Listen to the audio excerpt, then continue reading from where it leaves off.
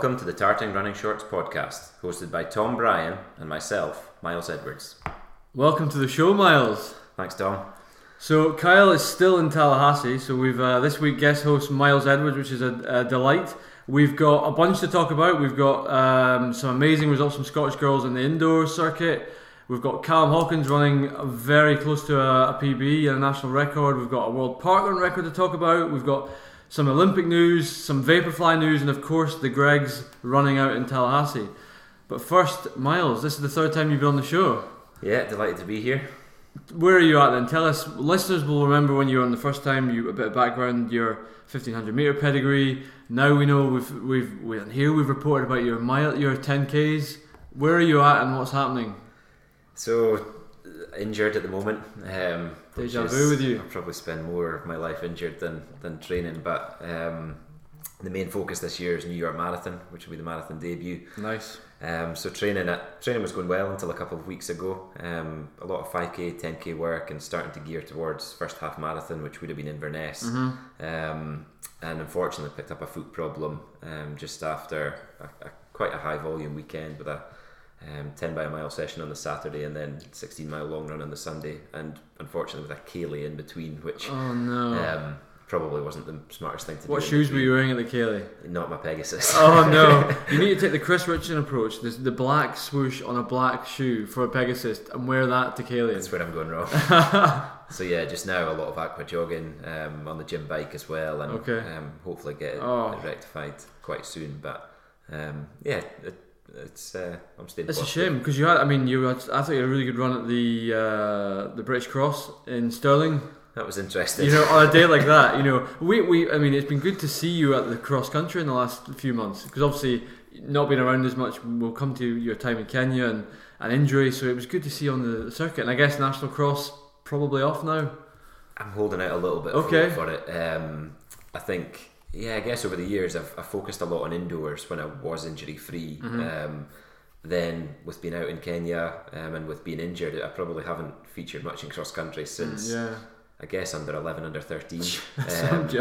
Yeah, so it's been really good to get back to it, and had some good battles with Ben and Hamish in Broxburn and I forget the other one, but East District as well. East District, yeah.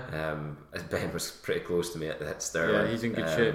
I think I'm not sure if the course at Stirling suited me perfectly, but no, I would have thought so. It's the same for everyone, and it was incredible watching the footage after, seeing how the likes of Chris at the front just floated over it, because I just felt like I was weighed in for the whole race. I don't know how some people do it. I think I think we discussed afterwards. It's a leveler. I think that is a real leveler. Yeah, and to me it felt more like something like a Bankside Beast obstacle race than a cross country, because it was. I spent the first lap pretty much just laughing because it was bonkers. Fun. Yeah. So you've gone. What's it like then? We know your background is very much track, a lot of indoor. How have you found it now? You're a road cross country guy, distance guy. How is that different in terms of like the way you approach it? Days now at boggy Stirling as opposed to an indoor at the Emirates. I think obviously the training's very different, and Lewis has had me doing very different sessions. I remember I think my last session before the Scottish Champs in 2015 was 2 times 400 metres with a long recovery in between, like 15 minutes. And wow, that's a flat out 400. Yeah, and that session, if you run it well, gives you confidence, especially in a tactical race, because it's going to be pretty much a 400 metre burn up at the end. And luckily for me, when I've done those sessions, a couple of races it was like that. But now obviously there's been a transition, but doing something like 10 by miles, a very different system that you're working, but I enjoy it. It's a different sort of pain. I think a 10, although how many 10Ks have I done? 3. Is that all you've done? I think so.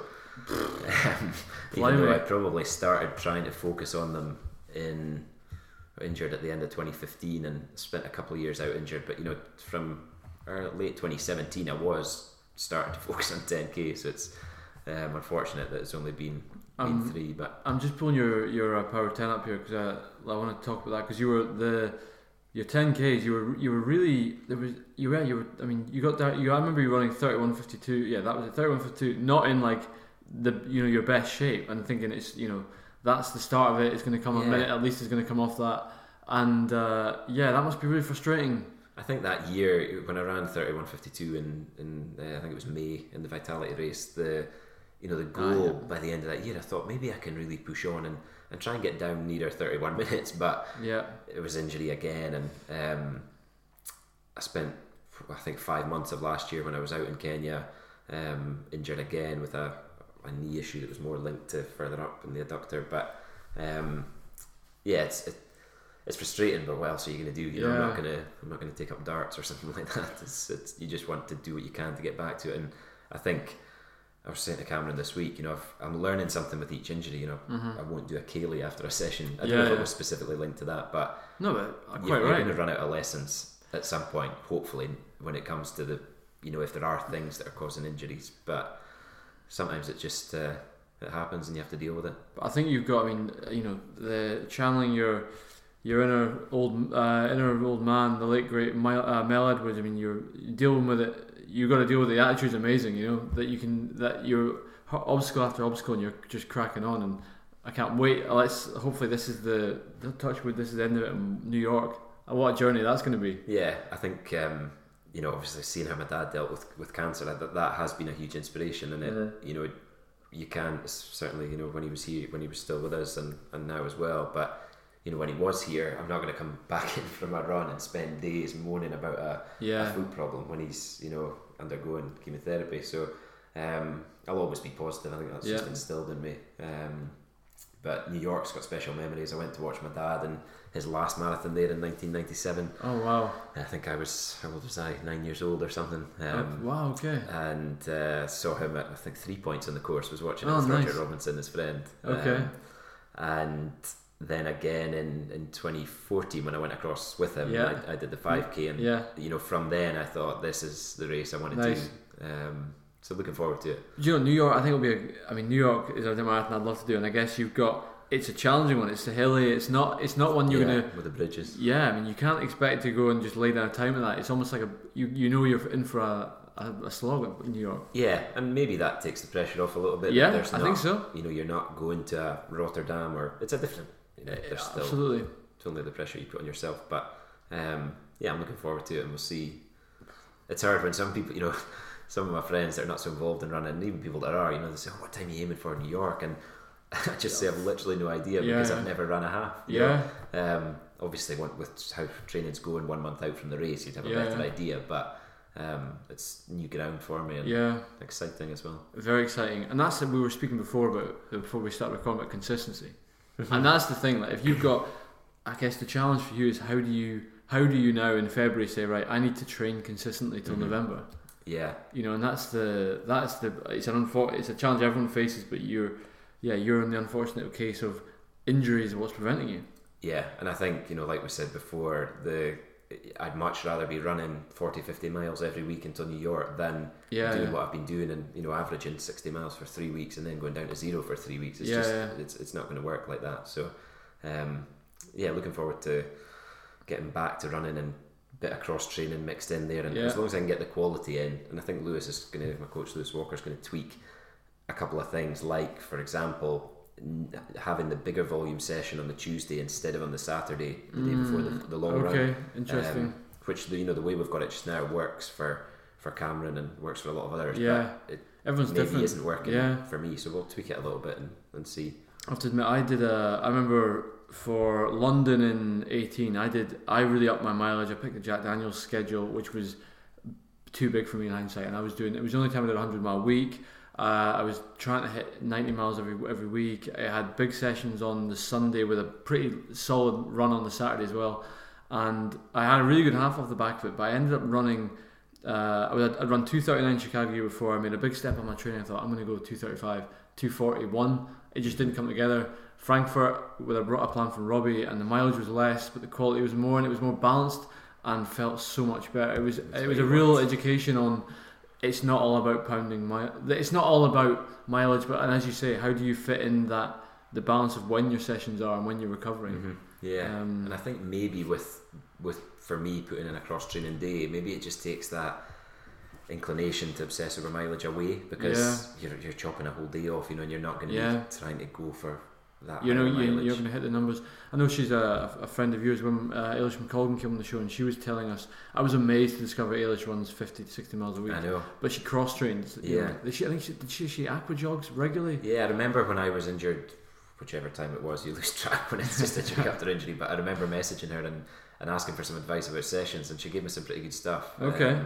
So she spent a lot of time in the pool, and I think was it I might get the date wrong here, 2013 World Champs or something, she performed very well at, and then ran PBs at every distance the following year off of aqua jogging for a really long period of time. So it's pretty boring. It's brutal. But you're working hard, and hopefully just maintain fitness with it. I guess it's it's nice to be able to run on a sunny day in the woods and all that. But at the end of the day, it's if you need to put in the work, sometimes maybe it doesn't need to be all glorious and unicorns and rainbows. So. Absolutely. So what's the plan then? So you've got obviously injury pending. You're talking about Inverness is a big maybe now. Between allowing, let's say you get back fit, between now and New York, have you got a kind of rough line, a rough plan? I think obviously the National Cross is before Inverness Half. Yeah. The Inverness Half was the main goal. Mm-hmm. If I could get back running at the end of this week, which is possible, we'll see how it goes with the physio before then. But if that was the case, I wouldn't rule out National Cross. But I have to speak to Lewis. But I would probably rule out Inverness Half. Okay. I just think, having never done one before, it's a big jump. That load is probably too high. Yeah, and arguably for not, what's the value? It's not like you're in peak shape and to take advantage of that. There's plenty of the halves that you could you could push it by a month and do another one. Exactly, and I think the goal after that was Derby 10k to get a 10k time. Nice, Derby 10k. 29th March, which I think is quite a quick course. Nice, so, okay, yeah.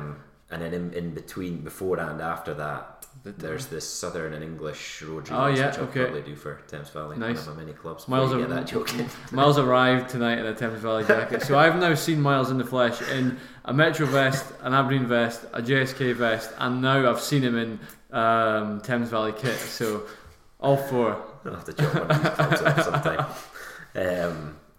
So I think if I could, Derby 10k probably then becomes the goal, and Edinburgh Half. Okay, cool, yeah. I'll probably have 10 days out in Kenya, not for, I will be training, but for work purposes. Yeah. So after that, Edinburgh Half and night of the 10Ks I quite fancy. Ooh, nice, very nice. I've been to watch it before, and you just want to be part of that. It's a spectacle. We've talked about that on here, about going down for 9,000-10,000. I need to look at it, but if there's likes yourself and maybe Cameron and a couple others around, I'd love to go down and watch and just throw back a few beers and support it. That's what the sport needs. I mean, look, exactly. It's actually it's the polar opposite, isn't it, of the Diamond League scrapping 10Ks and then an event like that making 10Ks just exciting and people wanting to get involved. That's the answer. It's not scrapping them. Absolutely. But it's another argument. It's interesting with so Sarah Inglis on the show this week, which was great. Big fan of Sarah, and she was talking about her. As you'll hear in the interview, talks about her experience at the 9,000-10,000, and she was saying the problem is, and you look at the DNF rate, and including Russell Strachan DNF, we'll call him out on here. It must be so difficult, and Sarah gives a good discussion of it, to not just go out so hard. You've got such a big atmosphere. It's a big field that no wonder people go through halfway and just explode. Yeah, or implode, I should say. So that'll be interesting how you get on there then. Yeah, again, the main thing is just it's getting to these start lines at J3.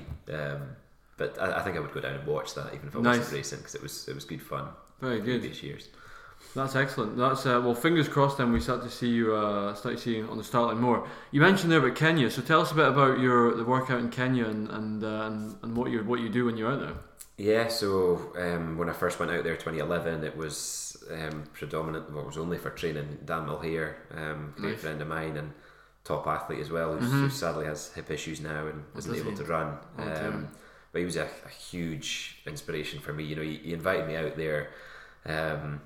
It was a culture shock at first. We were in very basic accommodation, and I thought, God, I've signed up to 3 months of this. But quite quickly, we got to know people and felt at home, and seeing how the Kenyans train inspired me, but seeing how Dan trained was just incredible. Really?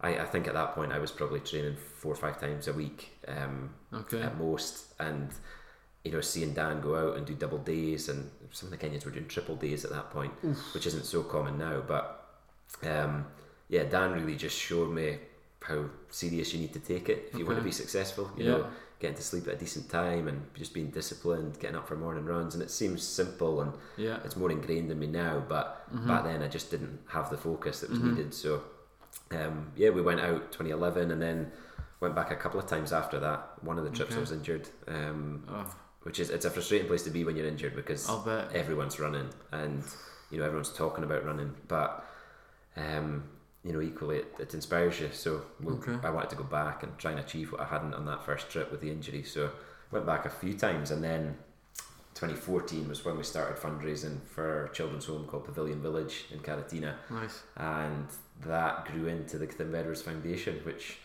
myself and Gideon Gathimba, who I met at the Sports Village opening mile in 2009, Aberdeen Sports Village. That's where you met him? I didn't realise that. Yeah. Okay, cool.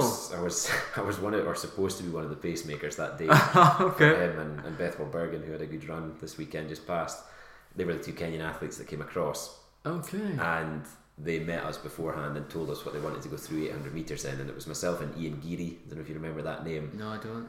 Great runner, 400, mostly 400 guy. I don't think he runs competitively anymore, but Ian was supposed to take them through 400 and I was supposed to take them through 800, and they said, I think it was 1 minute and 54, they wanted to go through 800 in, so they wanted to have time in the bank. Okay.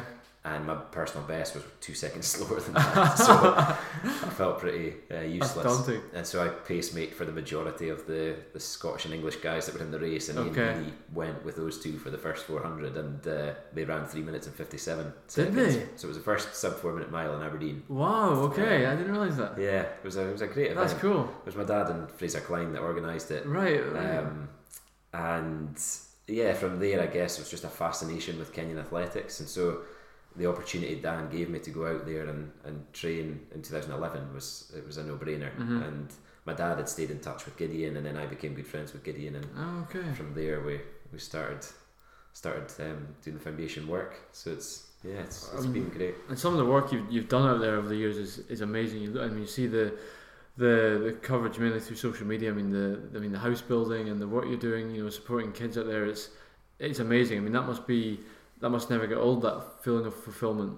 Absolutely, yeah. It never feels like work, and I think we never envisaged it growing to what it has in terms of the number of children we're supporting now. But I think for me, if I think when you follow what you're passionate about, and we wanted to help those kids, and from there people just saw an opportunity to clearly see where their money was going, and I hope that I think we've done our best to continually show that, and now we've been able to help a lot more children than just at Pavilion Village, and get into house building as well. That's cool. Which has been a learning curve for me, but I think that came about when, if you go and visit our main focus is on education, so paying the school fees for the kids, and then house building, and now more recently business startups as well. But when you go and visit a child and you sort of find out about their challenges, and most of the time you're meeting them at their home, you think, God, are we really doing enough by just paying their school fees? They're living in a house. Some of them had no walls on the sides of the houses.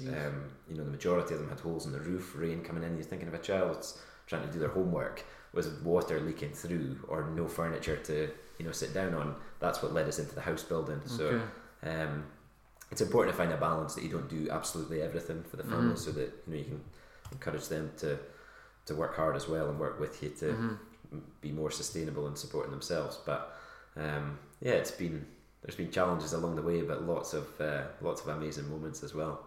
And I mean, from as an athlete going out, and that must be I mean it's an absolute pleasure. You're working out in one of the meccas for athletics in the world. I mean, it must be quite difficult sometimes when you're out. I mean, working is a pleasure, but you must be desperate just to go and smash out a 400 session or something. Yeah, it's an incredible place, and like I said before, everyone is running there, and I've met some amazing friends there, Kenyan and from abroad. But it's I think that when people ask the question, what is it that makes Kenyans so successful, and the main thing is hard work. because they're just so committed to recovery as well. Everything that they do is focused on running. I mean, not just the Kenyans, but likes of Jake and Zane Robertson, who moved out there at a young age, and I've learned so much from them, just in terms of been lucky enough to run with them quite a bit, and of course there's other factors. There's the altitude, there's the upbringing, but there's guys like Julian Wonders now as well, who he's doing amazing out there. Yeah, just by going out there and working hard, they're beating Kenyans on a regular basis. So it's inspiring.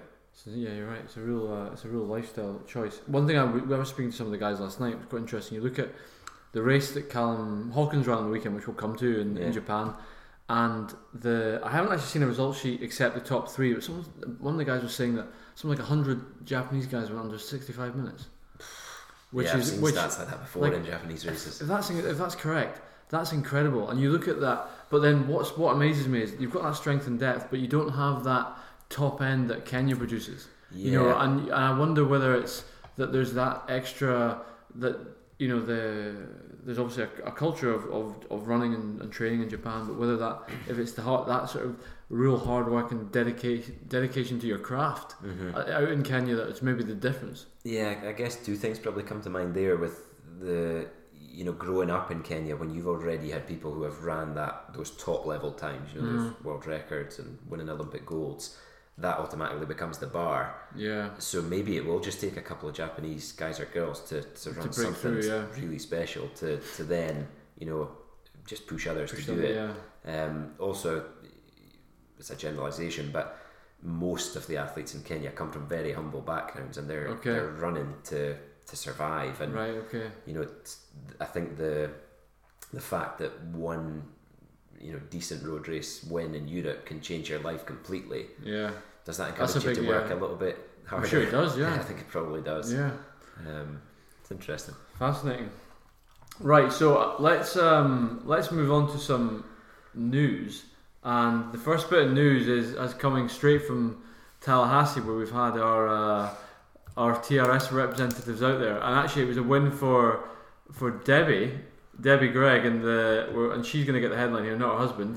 A win for Debbie in the marathon in 58:52, which is a PB. I mean, what do you make of that? It's incredible. I read the article as well that it wasn't a fast course. It was a hilly course. I think Debbie had said that she, thought it was going to be a little bit hilly, but she said it turned out to be very hilly. So, yeah, fantastic time. Especially not so long after giving birth as well. It's really impressive, and I'm sure that'll give her lots of inspiration to focus on running. Absolutely, quite a bit quicker. I'll be honest, I thought Debbie would go under 3 hours, but the PB, I mean, that's bear in mind she has trained.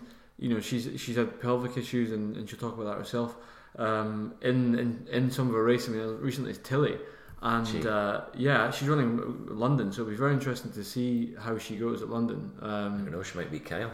She might beat Kyle, yeah. So, do you know what was quite funny in the results, right? We were looking at the results on Sunday night, and it came up, Debbie Gregg 2:58, Kyle Gregg 2:59. And my first reaction was, he's gone and paced her. He's bottled it, he's gone and paced it. And anyway, it turns out, and there's an issue with the results. Kyle will rant about this next week, that I think he came back across the mat to go and see her finish. So Kyle's result was much quicker than that. We'll come to that. And anyway, so then I saw that then it had this halfway split at 74 with a finishing time of 2:59. So I thought, Christ, he's had a major issue with a blow up.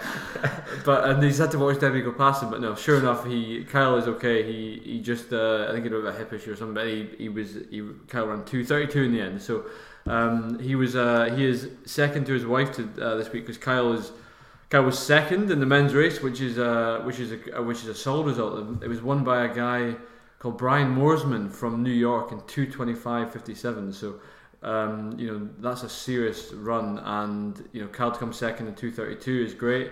So a pretty successful day for those guys. I don't know if you noticed in that article as well, it mentions that Brian Mooresman has run 113 marathons, winning 70 of them. I saw that, which is quite incredible. Unreal. Did you see the interview with him? He's just he's a regular guy. He looks like he's not. This is not a ringer from from East Africa. This is a guy by the looks of it, a regular bloke from New York.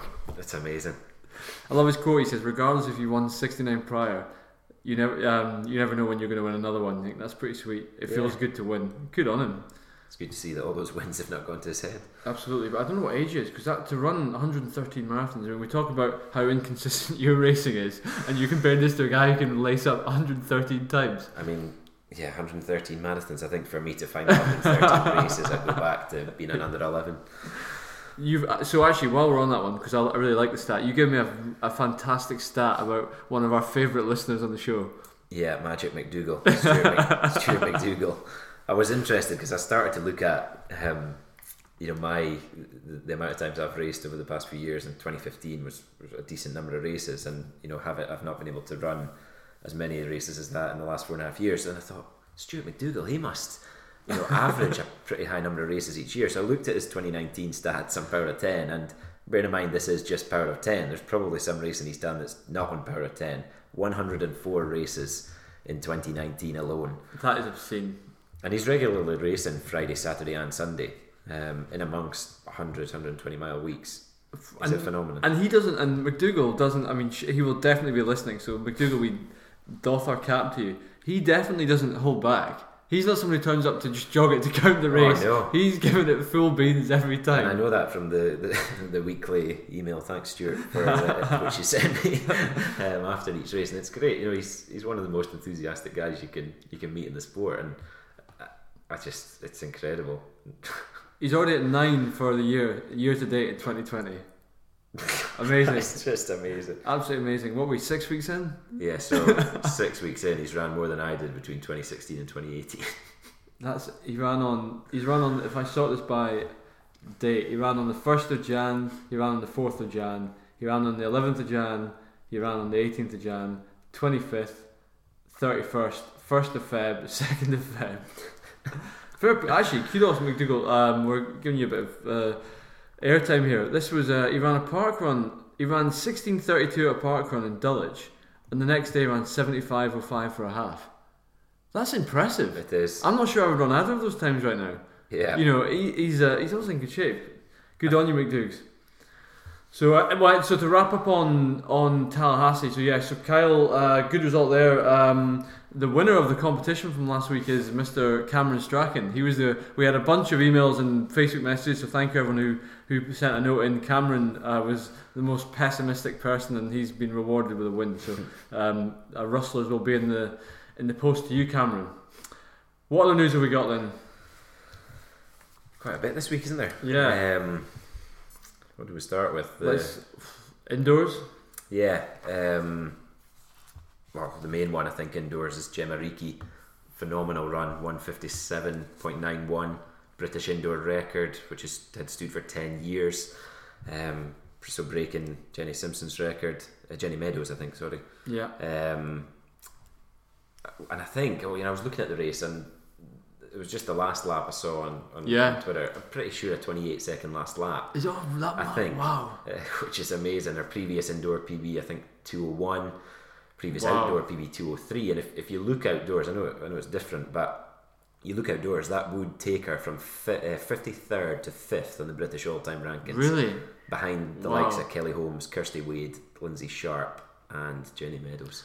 I watched that video and I didn't clock the time for the last lap. What's amazing is she trails Laura Muir at the bell. So that's one headline. Great, national record. I think she was 4th at the bell, or just before the bell. Yeah, she stormed through. It's an incredible finish, and to beat Laura Muir and Adele Tracy. I mean, that's and I think is it the Gabby Dubas Stafford, their training partner.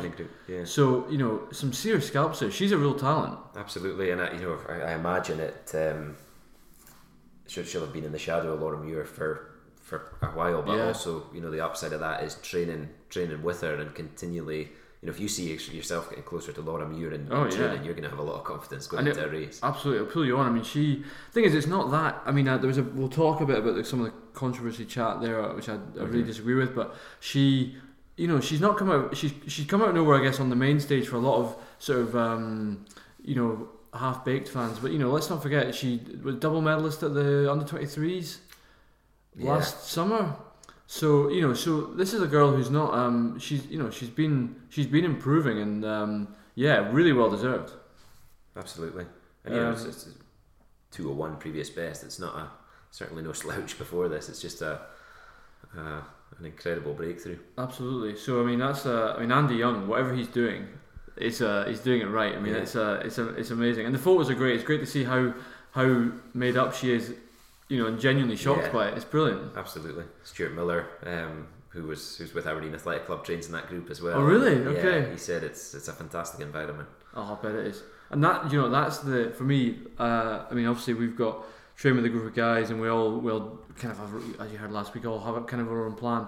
That's one thing I would love to do, is have part of a group, same coach, same goals, and really that training environment that some clubs get. We're not quite there, but you look at what they do at Central on the Derek Easton. Yeah. I mean that's the dream. I know Kyle got a lot out of towards the end of last year when you, Cameron, Kyle all out knocking out sessions, Ben and Hamish getting involved as well. The three of you get the same coach, similar sessions. I think it works well. Absolutely, and I think Gemma Reeky's time's a great example of how success just breeds success. Because and it's similar to the Kenyan example as well. The bar for her, even in training, is set at a world class level. Because you've got Laura Muir in front of you, so it's going to drag you on. As you say, if she beats her training partner, she's likely medaling. Yes. So we talked a little bit about the sort of the men's side and sort of men's Scottish 1500 metre runners last week. So the question for you is, which female Brits do you think will be heading to Tokyo? Oof. Early days, admittedly. Yeah. Eilish McColligan. Yeah. Yeah. We're talking all distances here. Let's say all distances, yeah. Yeah. Eilish McColligan, so over 1500 metres. Never go over 15. Laura Muir, you would expect will go. Gemma Reeky possibly. What would Gemma line up at? Is she 8 or 15? 15. Yeah. I think so. The 800's always very because 800 you've got Lindsay Sharp, Badell Tracy, that sort of. Yeah, then you've got Oscan Clark as well, who's always very strong in trials. You've also got Alex Bell, who was controversial included in the funding, but arguably had the best year last year. Who else have we got? That's the distances go up. Marathon wise is strong. Marathon, Steph Twell, possibly Steph Davis. And the 220, they're going to look at around 225. Steph Davis. You've got Jess Piasecki, Jess Piasecki. I think 10, of course, you've got Eilish. I wonder whether Laura Muir will look at 15.5, or will she, because we've seen her run a couple of really strong 5s, or will she stick at 8? Will she double at all? Is the first question. I guess it'll depend on what shape she's into going into it, and if she's had any injuries in the build up. Yeah, it depends on the schedule, doesn't it? I think it's very possible to double for some athletes, but sometimes you look at it and you think, why are you doubling? Yeah, when the schedule works against it. So it's a really exciting year. I mean, to see these Scottish girls going so well, and so pleased for Gemma Reeky. Speaking of funding and whatnot, we talked about Callum Hawkins. So the second bit of news from a Scottish perspective was Callum Hawkins was in action over the weekend. He was running out in Japan at the race that he ran in one, I think, last year, the Marugame half marathon, and unbelievable. So 60:01 for third place inside the stadium record, and he was behind 2 national records. Yeah, Brett Robinson, Australia, and then Japanese runner Yusuke Ogura. So I'm sure Callum, judging by his reaction when he came across the finish line, he's pretty gutted not to have gone under 60. But what a run again, and it definitely bodes well for Tokyo. And have you seen his splits? You see, there's a tweet out of his splits, and his 5k splits are within like a second of each other. It's unreal how closely he split that, and we've all been there when you've missed the time by like a second, and you always think, could I have pushed on earlier? But I'm sure, you've seen the video, I'm sure that he had nothing left. But anyway, you're right, bodes really well.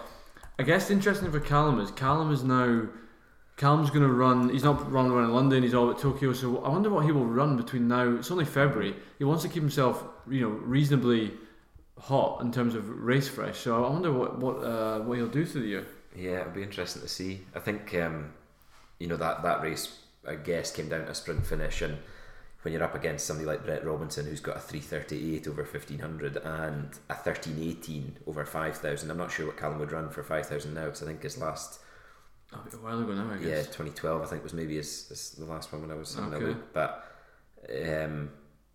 yeah, Callum was clearly suited to I guess an even pace and a really honest pace from the off. But it sounds like he was very consistent there. So I think we're kind of chopping and changing the news here, but I guess one thing that may affect Callum's chances for a medal I think Callum is a champ.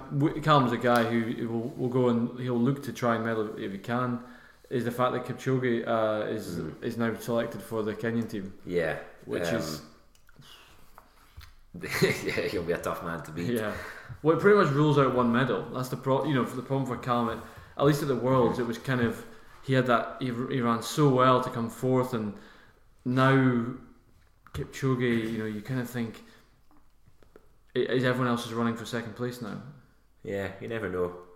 Kipchoge's been so consistent, hasn't he? He's won 11 out of 12 marathons now, or was it 12 out of 13? Something ridiculous. And a very strong Kenyan team as well, which we'll maybe go on to. But I remember in Rio when Kipchoge won there, that was pretty slow through the first half because Hawkins sat at the front. Do you remember that? Hawkins went and sat at the front with his white hat on for a long time, and then Kipchoge eventually turned the wheels and moved off, and I think Rupp got a bronze, perhaps, from memory. Yeah. So I mean, Hawkins is in better shape than he was then. So there's no reason why that still doesn't mean he can't do well. So anyway, great result from in there. See, Charlotte Purdue was also running there, second place, 68.23. Was she second? Wow. Yeah, not far off her PB. Her PB is 68.08. So good run. That's really interesting. Well. Yeah, that's because I tell you what, the London for the women's side is outrageous. Yeah. For the British women, I mean, and she'll be pleased to run that because obviously you've seen Steph's run a PB in Houston. Yeah. We know Steph Davis is in shape for having run pretty quick recently. So yeah, that it's gone from being like 2-3 years ago. You would have thought Charlotte Purdue was a shoo-in for the team, and suddenly you've got 4 or 5. Jess Piasecka you mentioned as well.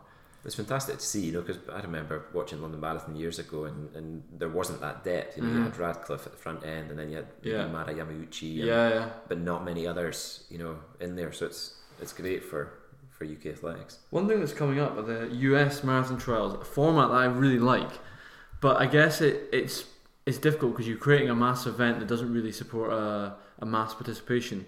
What do you think about? Do you like the format we have here, that it's always at London as a trial, or would you be more keen just to see a straight up shootout between the contenders? I think it's just a straight shootout. I think that would be really exciting. Yeah.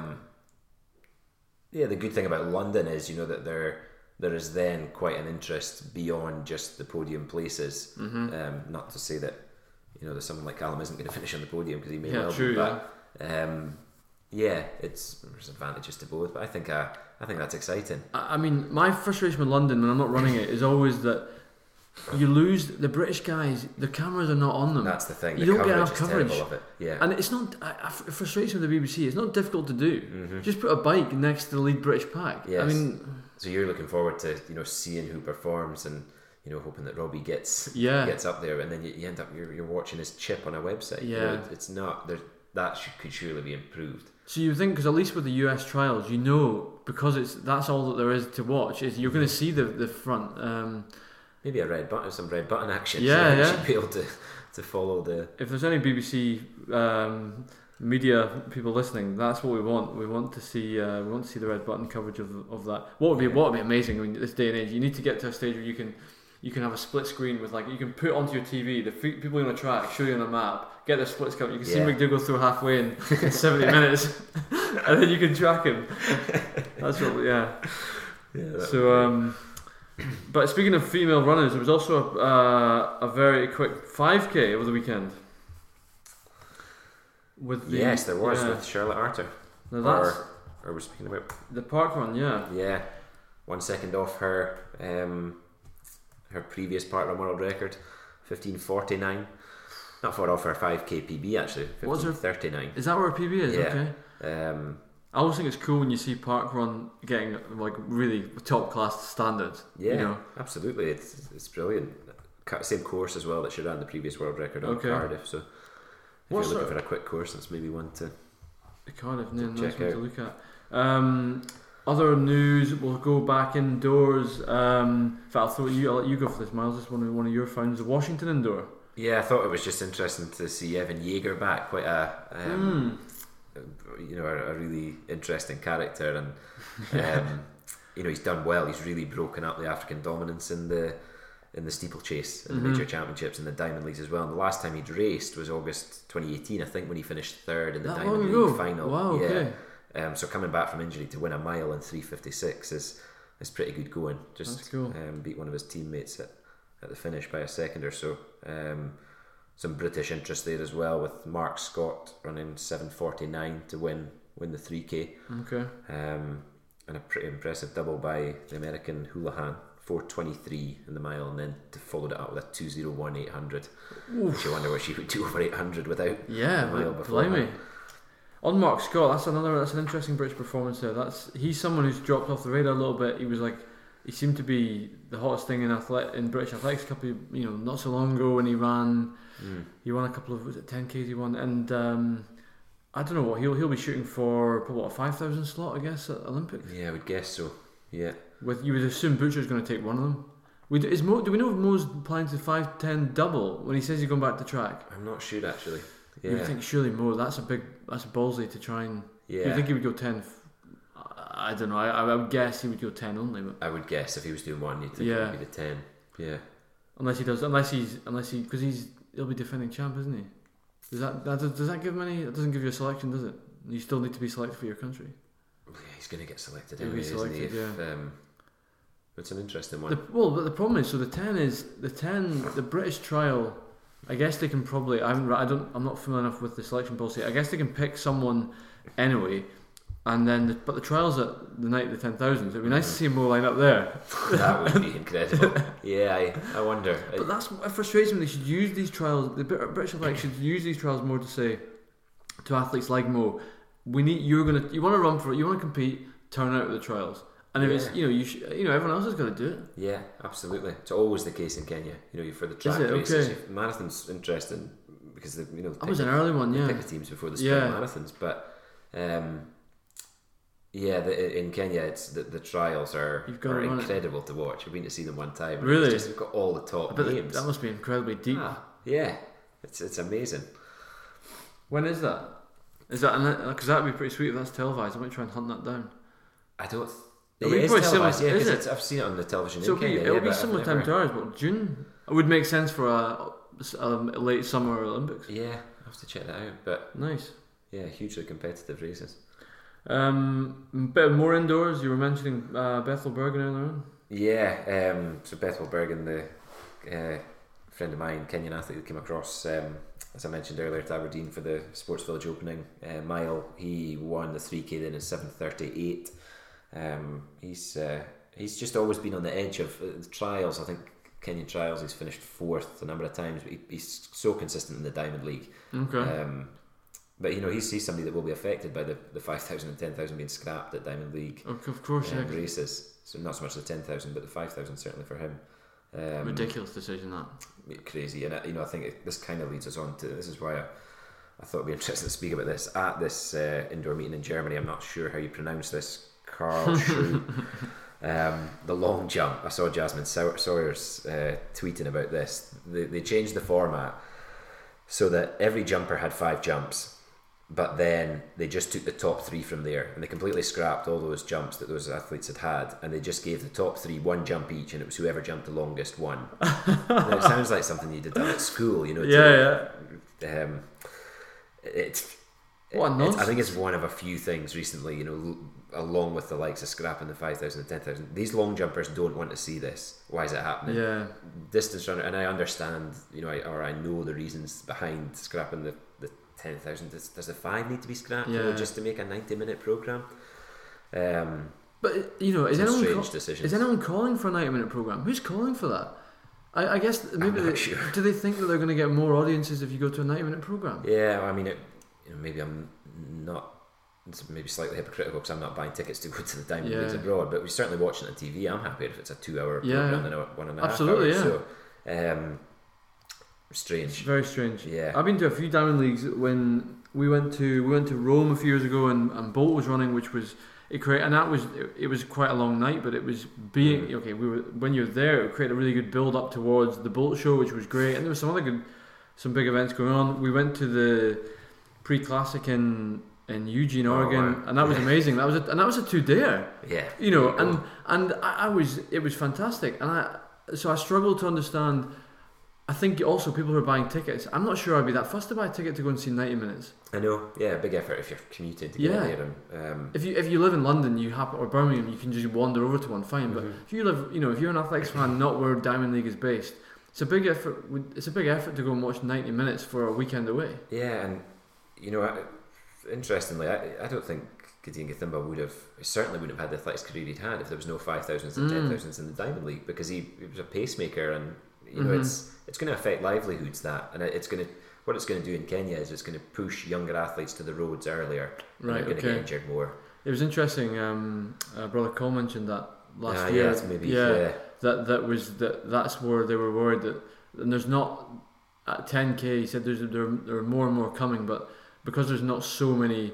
There's only 3 marathon slots, so everyone will say, well, I'm on the road now, I'll have a shot at the marathon for the Olympics. Because if you're not going to make an Olympic, if you're on the road, you don't make an Olympic team, you've got not much option except just to race 10Ks on the circuit, which is a shame. And I know not everybody's had a track background, but certainly in my case and Cameron's as well, I think we both feel like we've benefited hugely from getting that track speed when you're younger, and you can carry it up to longer distances. So yeah.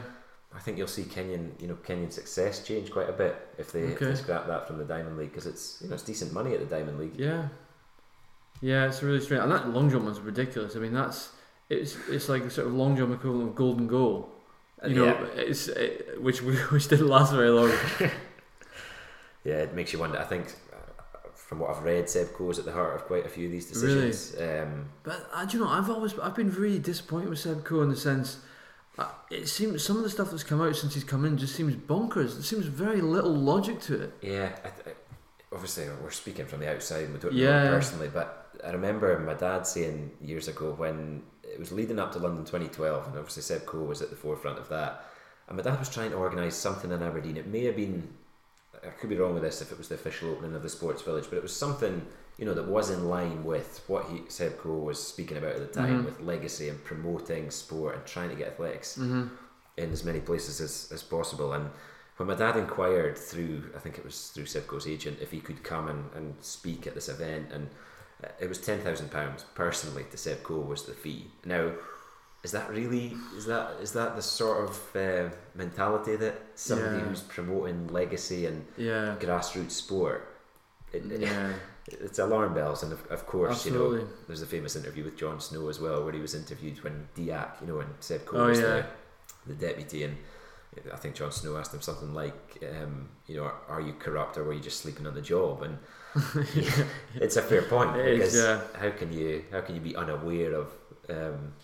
It's a different debate, but it feels like a lot of things are sort of spiraling a little bit out of their control, and that maybe brings us on well to the Vaporfly ruling, which is so listeners know we love to talk Vaporfly. I find it a fascinating subject.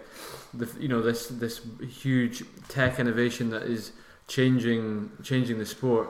But we complained that the IAAF waited too long to rule on it. They finally ruled, but it seems a bizarre. There's 2 parts to the ruling: one on this prototyping and availability, and the other part on design. The design one I kind of get, but it seems bizarre that they've gone to. We can talk about maybe the availability piece first. That a shoe must be after April 30th available on the market for 4 months before an elite can compete in it. It seems bonkers. It does, and like you said just before the show, where if somebody buys that shoe, they're not allowed to at that level. They're not allowed to race in it. There has to be a better way than that, and it's massively in favour of Nike, of course, because they've got shoes on the market now, and so leading up to the Olympics, if you're an Adidas sponsored athlete, are you? I'm sure there's a few people thinking, well, get in touch with Nike. Absolutely.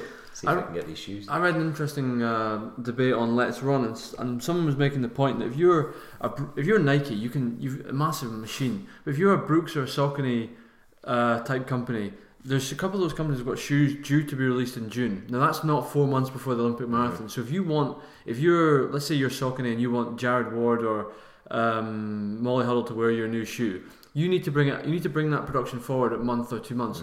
These companies don't have the resources to do that. Yeah. And so now you're in a position, and there's apparently a lot of discussion at USA Track and Field at the moment for their athletes to encourage sponsors to say to their athletes, we permit you to wear a Vaporfly, which is nonsense. Yeah, and but you do have to question. Nike maybe predicted this sort of thing would happen, and how involved are Nike in pulling the strings of the sport? Yeah, especially when it's come to groups like USATF. I mean, yeah, it's certainly an interesting one. But I think I was interested. I was reading in Athletics Weekly that it's not the first time that this sort of thing's come about, because in 1957. The world high jump record was broken by a guy Stepanov, and he had a 4 centimeter heel on one shoe. So he literally limped up to the bar, and it worked, and he broke the world record. And the record stood, but very quickly after they just made a decision that there was strict rules and that wasn't allowed. But they seem to be dragging this sort of decision now. When was it the Vaporfly first? It's been out for we discussed it at the Christmas special a year ago, and mainstream media has very much got hold of it in the last 3-4 months, or actually since 159. Yeah. I think that was the tipping point for a lot of people. But surely the people that are in charge of making rules in the sport, why do they need to wait until there's a blow up on social media or a big performance? They should have their eyes on the ball. But you know what, Nike have not even been shy about it. I mean, I'm a huge hypocrite because I've worn the shoe and I like the shoe. Likewise. But Nike came out with a shoe break to in Monza. They didn't do it. You got to wonder if they'd broken 2 then, would this have just happened? Yeah. Have we had a delay because they didn't quite break it? Maybe was it in Nike's interest that they didn't break 2 then? Maybe, yeah. I'm sure they've sold a lot of shoes in between then. But it's genius marketing, because you go on any message board now, you've got groups saying, this shoe, you should brand that shoe because it'll make you faster. The argument is telling people to make it faster. And I mean, you shared an interesting picture with me last week of a guy in Kenya wearing a Alphafly. Yeah, quite a few of them. So that must be in production. I'm convinced they will release that shoe. They're going to release it, and they will put the moral limit on the athlete to say, choose it. You don't have. It's like if you buy a bike that's under a UCI weight limitation, that's on you. So if an Alphafly is on the shelf, I mean, how are race organisers supposed to track that? I know. Yeah. And it's so interesting to see it, in photos out in Kenya. And I saw a tweet, or maybe on Instagram, from someone saying that they were getting distributed quite a lot in E10. I guess to sponsored athletes, or certainly maybe training partners of sponsored athletes. And it's just worlds apart from when I remember hearing a story of a guy, Joseph Abuya, who's the same management as Gideon, and he went on to win the World Cross. When he first joined in with their group, was running barefoot. Now you've got guys that I didn't recognise those guys in the photos. No. Probably young upcoming athletes in Alphaflies, not barefoot. Alphaflies. It's ridiculous. And actually, from a prototype perspective, one thing we were discussing before is, again, if I was reading one of the best ways to develop a shoe is to put out prototypes and let your athletes run in it. Let's not forget, the original Vaporfly itself was prototyped at the Rio trials for the US Olympic team, and now you've got Kara Goucher claiming she was the first athlete to be cheated out of an Olympic spot by a shoe or by a performance enhancing shoe.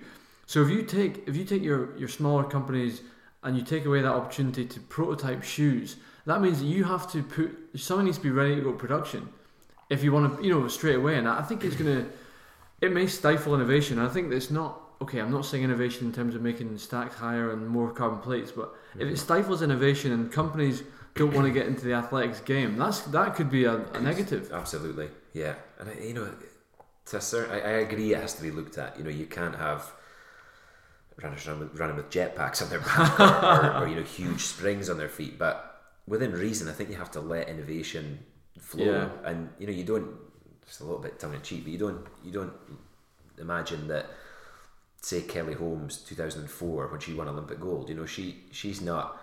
If she's been given this new Reebok shoe, which at the time felt great, she's not going to say, "Oh well, 4 years earlier Maria Matola wore, didn't have this technology, so I'm not going to wear it." Absolutely. I think you have to allow technology to to assist. Agreed. And I think I guess the concern is if does everyone have access to it? And now we're in this weird grey area that you're looking at trials and championship events, and certain sponsored athletes don't have that available to it. But for me, if everyone is able to wear that shoe, I really don't have a problem with it. And I don't care if some 80s hard man is saying, oh yeah, but I ran 2:29 without that shoe and you're running it with that shoe. Well, you don't compare Kipchoge to Steve Peters or any of these guys, My dad would never have done that. He just looked. I watched, before he passed away, I watched Kipchoge and run 1:59, and he was just inspired. Nice. He was so excited. There was no mention of the shoe. If I ever brought up that sort of thing, he just sort of didn't pay much attention to it. He was just impressed, and I think you have to be careful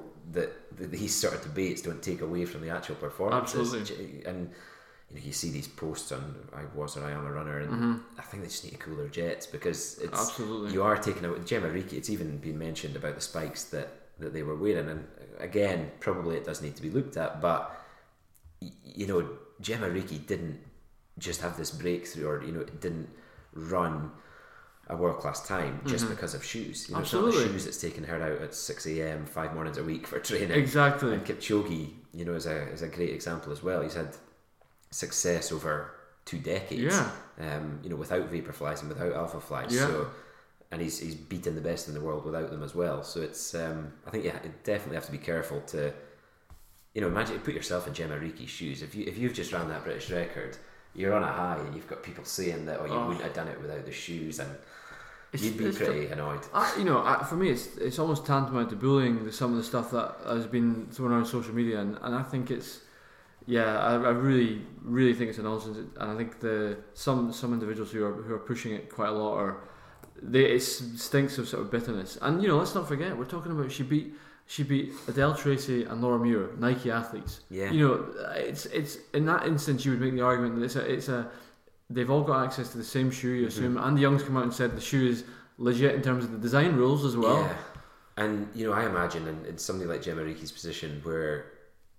When she's running 2:01, it's probably the equivalent to one of us running, 1:47, 1:48. You're not at an elite the top level, but you're on the verge of approaching attracting sponsorship. So if you're a full-time athlete, and you saw it with Alex Bell, it's a struggle if you don't get onto the funding, and so are you really gonna refuse a shoe from Nike when you're being offered money that's enabling you to do the sport that you love? Absolutely. Well, and that's another thing on again with Sarah Inglis talks about this, is you're racing to get on teams, you're racing for selection, and as you say, on funding. If you know that all the other girls are going to be wearing it, or the other guys are going to be wearing it, why would you? The selector's not going to say, oh, they ran 2 minutes slower of a marathon, but they didn't have a Vaporfly on. It's foolish. So anyway, the ruling is in place now. Basically, it's a 40mm stack, so the Next Percent and the Vaporfly are legal shoes officially. The Alphafly is not. There's an Adidas shoe floating around on social media which looks to have an enormous stack. You've got to imagine they'll have to cut that back. But yeah, I think what you were saying earlier is right, that essentially you're going to be running in. It's as you are in terms of shoes now for the Olympics. Yeah. There's nothing else I think you can prototype until the 30th of April, so we may see some people in prototypes. I know it was Brooks have scheduled a release of the shoe that Des Linden won Boston in, that Hyperion I think it's called. But it's interesting. I think we'll get into a place where companies, if you take a spring marathon in April, that just means that Nike and all that will release new shoes in January now. We'll get this weird cycle where you get a January release for the spring marathons and you get a June release for the autumn marathons, and that'll be how we work moving forward. Yeah, it's true. I think my mum's probably relieved because she bought me a pair of the Next Percent for Christmas. Nice. They were never going to recall those shoes, but exactly. Yeah, she'll be chuffed that I can actually use them. So yeah, listeners, give us your thoughts. We've had a few comments from some of you on our Facebook feed, which is good, and yeah, we love it. So we'll continue to track it and feedback. Now, before we move on to race results, loads going on this week. I just want to give a shout out to the lads at Pylon Endeavour who have been in touch. We had a message from Rob Turner actually, who's wanting to give a shout out. Basically, what these guys have done, the Pylon team have completed a winter Scottish national trail as a relay. There was 9 of them, and they ran from Cape Wrath in the very northwest of the country down to Kirk Yetholm in the Borders. 102 hours of running, and that included some bogs, rivers, scrambling, waterfalls, trails, tarmac, you name it. They've done it. And yeah, a fantastic event. Fantastic achievement. They've done it in aid of the mental health charity SAMH, and yeah, they've got a website. If you want to find it, you can Google Pile Endeavour Just Giving. You can donate if you like. It's a brilliant effort. Kudos to them, including local lad, friend of ours, Chris Cowley, who's on that team. So yeah, well done to Team Pile, and that's a really, really impressive effort. £6,000 they've raised already for a great cause. Yeah. Oh, superb. Right, so we're going to go on to race results now. We've talked a few big ones, but we've got a more local one. Should we start with the Renfrewshire 5 miler? Yeah, tricky to find results.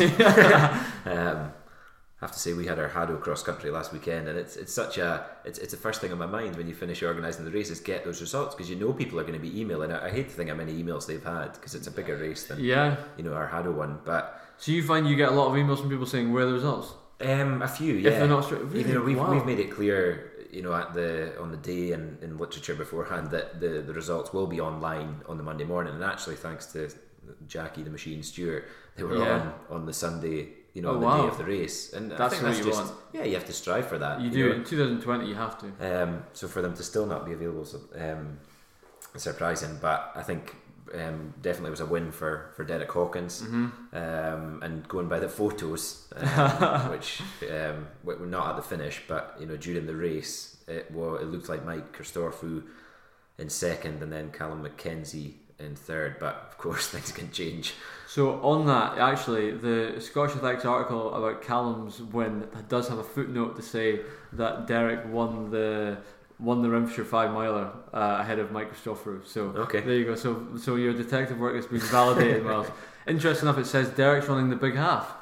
So it'll be interesting how he goes there in London. Yeah, it's great to see him back. He's had a frustrating time with injuries, and I'm sure having his younger brother is a big motivation. I'm sure, as well as probably been a little bit annoying in a competitive way, and it's great to see them both flying. And I don't know Callum personally, but I remember being on a bus. Derek from when we were under 11, under 13, and sat next to him on the bus down to a London mini marathon. And sweet! He's a top guy, so it's really. And it's it's good to see. It's he's got a real shot at Olympic slot as well, which is good. It's fantastic for the family. Yeah, amazing. Other results, moving local, a bit more local to home. We had the Forfar multi-terrain half marathon, a race I've never done actually, but a lot of people speak highly of it. That was a win for James Britton of Carnethy in 77.43. Second place Dundee Hawks Robbie Dunlop in 78.05, and third place Robert Harrison unattached 80.46. On the female side, it was a win for Elspeth Berry in 90.18. Second place Jennifer Cruikshanks from Fife in 92.29, and rounding off the podium in third place was Gemma Dolan from Dundee Hawks in 135.27. Next, Bucks. Some good performances here. Yeah, there are. Yeah. Do you want to take us through them? Yeah. So the ladies' race, first place and 46 seconds ahead of second place. Not far, wow. Anna Emily Moller, who I think is Danish. She's been in E10 a couple of times. Okay. Just came back before this race. I think she was also 7th in the World Championships in the steeplechase in Doha. So really, some talent. Euro under 23 cross country gold as well. Wow, okay, so she's some talent.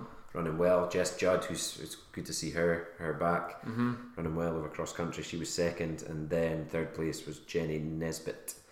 Jenny Nesbitt, is that uni?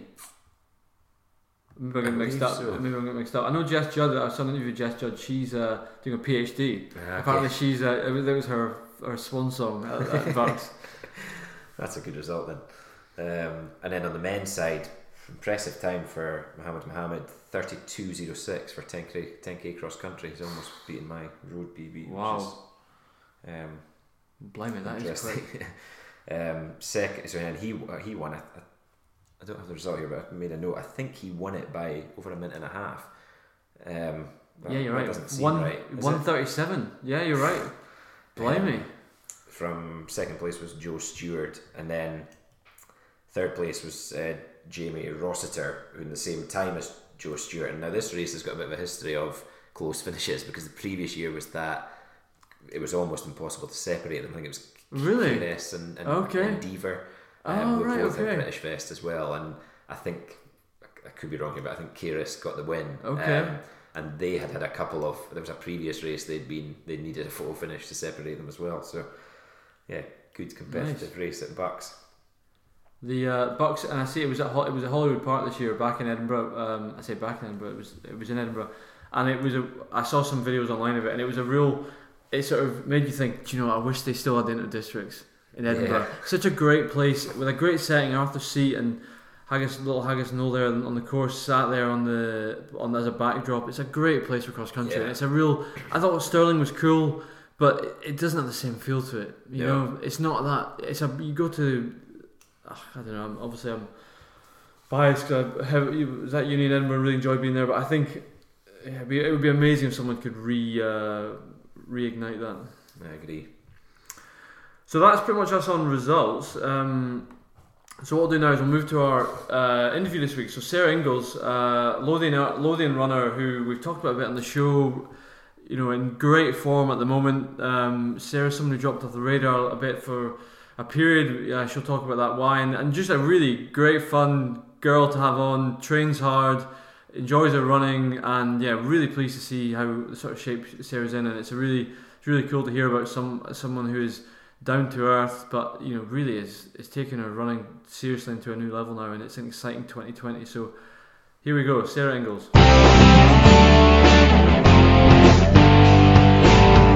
This week we've got a really special guest calling in from across the pond. We're delighted to have Sarah Inglis on the show, the one you made, the girl who runs in Canada. So Sarah, welcome to the show. Thank you very much for having me on. Definitely a highlight in my career so far. So firstly, have I pronounced your surname right? Because that's one debate Kyle and I have had. Oh no, it's Ingles. Ingles. Yeah, I was at this award thing last night and everybody said Inglis. But even my coach here, he's for 7 years, he said Inglis. I just never corrected them. So I just interchangeable is fine. Okay. But Ingles is meant to be the right way. Right, we will, moving forward in the show, we'll use it properly. So right, so you're a Lothian AC runner. A lot of us, all of us on the scene, we're aware of who you are, but you run in Canada. So give us a little bit about your background and, where you're from, but also how you've managed to find yourself running and living in Canada. Well, I started at Lothian Running Club probably at the age of 10, I think. So me, my brother and my sister, we did a bit of Highland dancing before and ended up running that good at that. So Mum was like, right, let's on to the next thing. And Mum used to run for Livingston Athletic Club back in the day. So we went along, although we live in Falkirk, my mum's side we have a farm and they help out quite a bit, and that's up in Livingston. So I spent quite a lot of time there, growing up. So we decided to go along to Lothian Running Club, and Martin Hyman was actually the kind of head kind of coach there. So we used to go along every Sunday up at Decant Law, where I think the relays and the cross country is. So we'd meet there 11 o'clock on a Sunday morning, and that's kind of how it started. We'd be in the trees doing relays and hills, and Martin would come up with all these games and stuff. So, and he's still I think Martin might be. Do you know Martin Hyman? I know the name, but I don't know him. Yeah. Well, he's in his 80s, so he's big, did all the hill running stuff, and he coached Ian Doran, Scott Fraser, those guys. So he's quite a legend actually. So he got us into it, and I initially started doing quite a bit of hill running just kind of through Martin, because he recce'd and organised quite a lot of the races. So I think my highest achievement was British champ under 14. I ended up beating my sister, I think, for the title for that. And then since then I ended up going along on a Wednesday night and a Friday night, and it kind of gradually built up there from there. So that was initially the start of running, and then from the age of 14 I started doing more kind of roads and track races, so other disciplines and cross country as well. And Steve Cotton was he had his daughter ran, and he kind of started coaching a little group, so he kind of started coaching, and we used to go on Tuesdays with him, and he was kind of big, especially in those age 13, 14, 15, and keeping me in the sport. And he made practices fun, but usually the time it was just me and Robert and Mary, like my brother and sister, just hammering each other all the time at the track. We were so competitive, so I'm sure we gave him a sore head half the time, but we really did love it. And what sort of, you were, I guess you were very much track athlete at that age, track and cross country? I held earlier on, and then kind of on at the track and cross country. So I think when I was under 13, I finished at Falkirk at the Nationals. There was, I don't know, 20 odds or something like that. Maybe it was at Irvine, I think. Maybe it was Irvine back then, but I was like 20 odds. And then kind of each year, like under 15, under 17, I'd like come just outside the top 10. And then eventually I made Nationals. I made the top 10 one year. I think that was against like Jen Kibble. I think I was 9th and she was 10th. But those girls, it's all the same kind of girls that are still running today. Like there was Beth Potter and Nicola Hood. And we used to have like some great races. I remember I think having first medal, I think it was under 17, under 20 at the Nationals. And it was on Calder Park at Falkirk, and it was me, Beth Potter and Nicola Hood. And we went out and round that back bit, by the high flat. Yeah, I know exactly where you are. Along and I was thinking, oh God, this is, like, I might have a good chance here actually, like, winning this. So then it came down to the last home straight, like, reaching up, like, the big ash bit down to the house. And I think I got third actually in the sprint finish. But that was my first time kind of medaling. And I think I was like, I don't know, maybe it was last year under 17 going into under 20. So I kind of like progressed through there. My times got faster on the cross country and track, and I really did enjoy like those races. And at that stage, one of the thing that if I'm honest, I wasn't aware of this until last year when you got your GB vest last year. We'll come back to it, but you were fourth at the UK trials for the World Cross, and you went to the World Cross in the under 20 British squad in 2010. Mm-hmm. That's amazing. That must have been amazing. Yeah, that was kind of like a bigger kind of breakthrough at that stage. Before then, I had finished, like just outside the top 10 or around that, like the Liverpool races for like Euro trials, and then that 1 year, I do remember at Liverpool. I think it was like Katie Ray, Jess Judd, Beth Potter, all those girls. And I just caught Beth on the line actually to nab her. I think that was probably one of the few times I did ever beat her. And I still remember it clear as day. And then that kind of got my spot in the team. And then I went out to the World Cross in Poland, and I think I was 52nd or 53rd in that race, with the actual race. I ran like I was ran alright. It was pretty solid. And like my mum and dad, they came out to Poland. My dad doesn't come to the minima races, but he loved it out there because they finally got to meet the East Kilbride Tartan Army. Oh, of course. He's like, he was like, loving it because they had a good drink and like a good time. He's like, these running people are actually quite fun. Like before he thought, was it really boring? And he goes out and met them, and so the whole event, like that was a really good experience. And then I started to like, oh man, I can really compete with these girls at that time, and that was probably when I was 18, and I was just going into second year of university there at Edinburgh for PE teaching. Mm-hmm. And I don't know, like from there, like I made that team, and then it kind of became like more like the university. I got more placements at school, and that kind of took priority. And then alongside like the actual social side of uni, and like started going out quite a bit more now I was like 18, and then that kind of balance tipped over to that side, and I probably just enjoyed the social aspect a bit more. So I was part of like the Hare and Hounds there, and I did a couple of like the Isle of Man trips, and I was still running and training like every day. I trained sometimes with the Hare and Hounds and sometimes in my club, so I go back and forward, and like I would never really miss any runs or anything like that, but I kind of was kind of stagnant at that point. I never, like, I'd say progressed between the age of like 18 to like 20, those few years. I never really raced on the track. That kind of took a back seat, and I just kind of enjoyed it. And I went out, and I was going out Wednesdays, but Wednesday night I did a track session, and I got a Wednesday night at City in Edinburgh, and be at 4 in the morning, and then be back at the track on the Thursday. So it wasn't, because people were like, oh, you had like a break at that time. I'm like, I never had a break. I wasn't probably as serious as I should have been to try and improve necessarily, but like I still was running every day, but I was just doing other things at the same time. I'm a big believer. You only live once, and uni, you gotta enjoy uni. And actually, it looks like you've come out. I mean, you've come out the other side of maybe not taking it as seriously as you did before or after. And now, if we come to now, I mean, you look at the results you've been getting the last few years in Canada.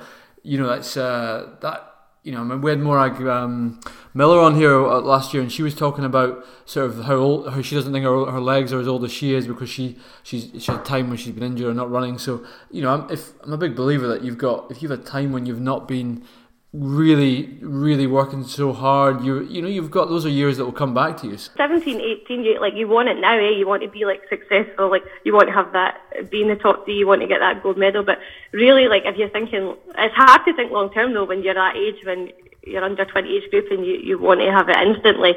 But that's what I'd have to say. Any juniors, you've got so much time.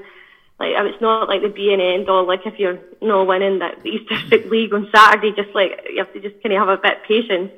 And if somebody told me that at that age, I'd be you probably would. But honestly, you have so much time. Absolutely. So you were at Edinburgh. You were a Harry. You were studying PE. When did the move to Canada come?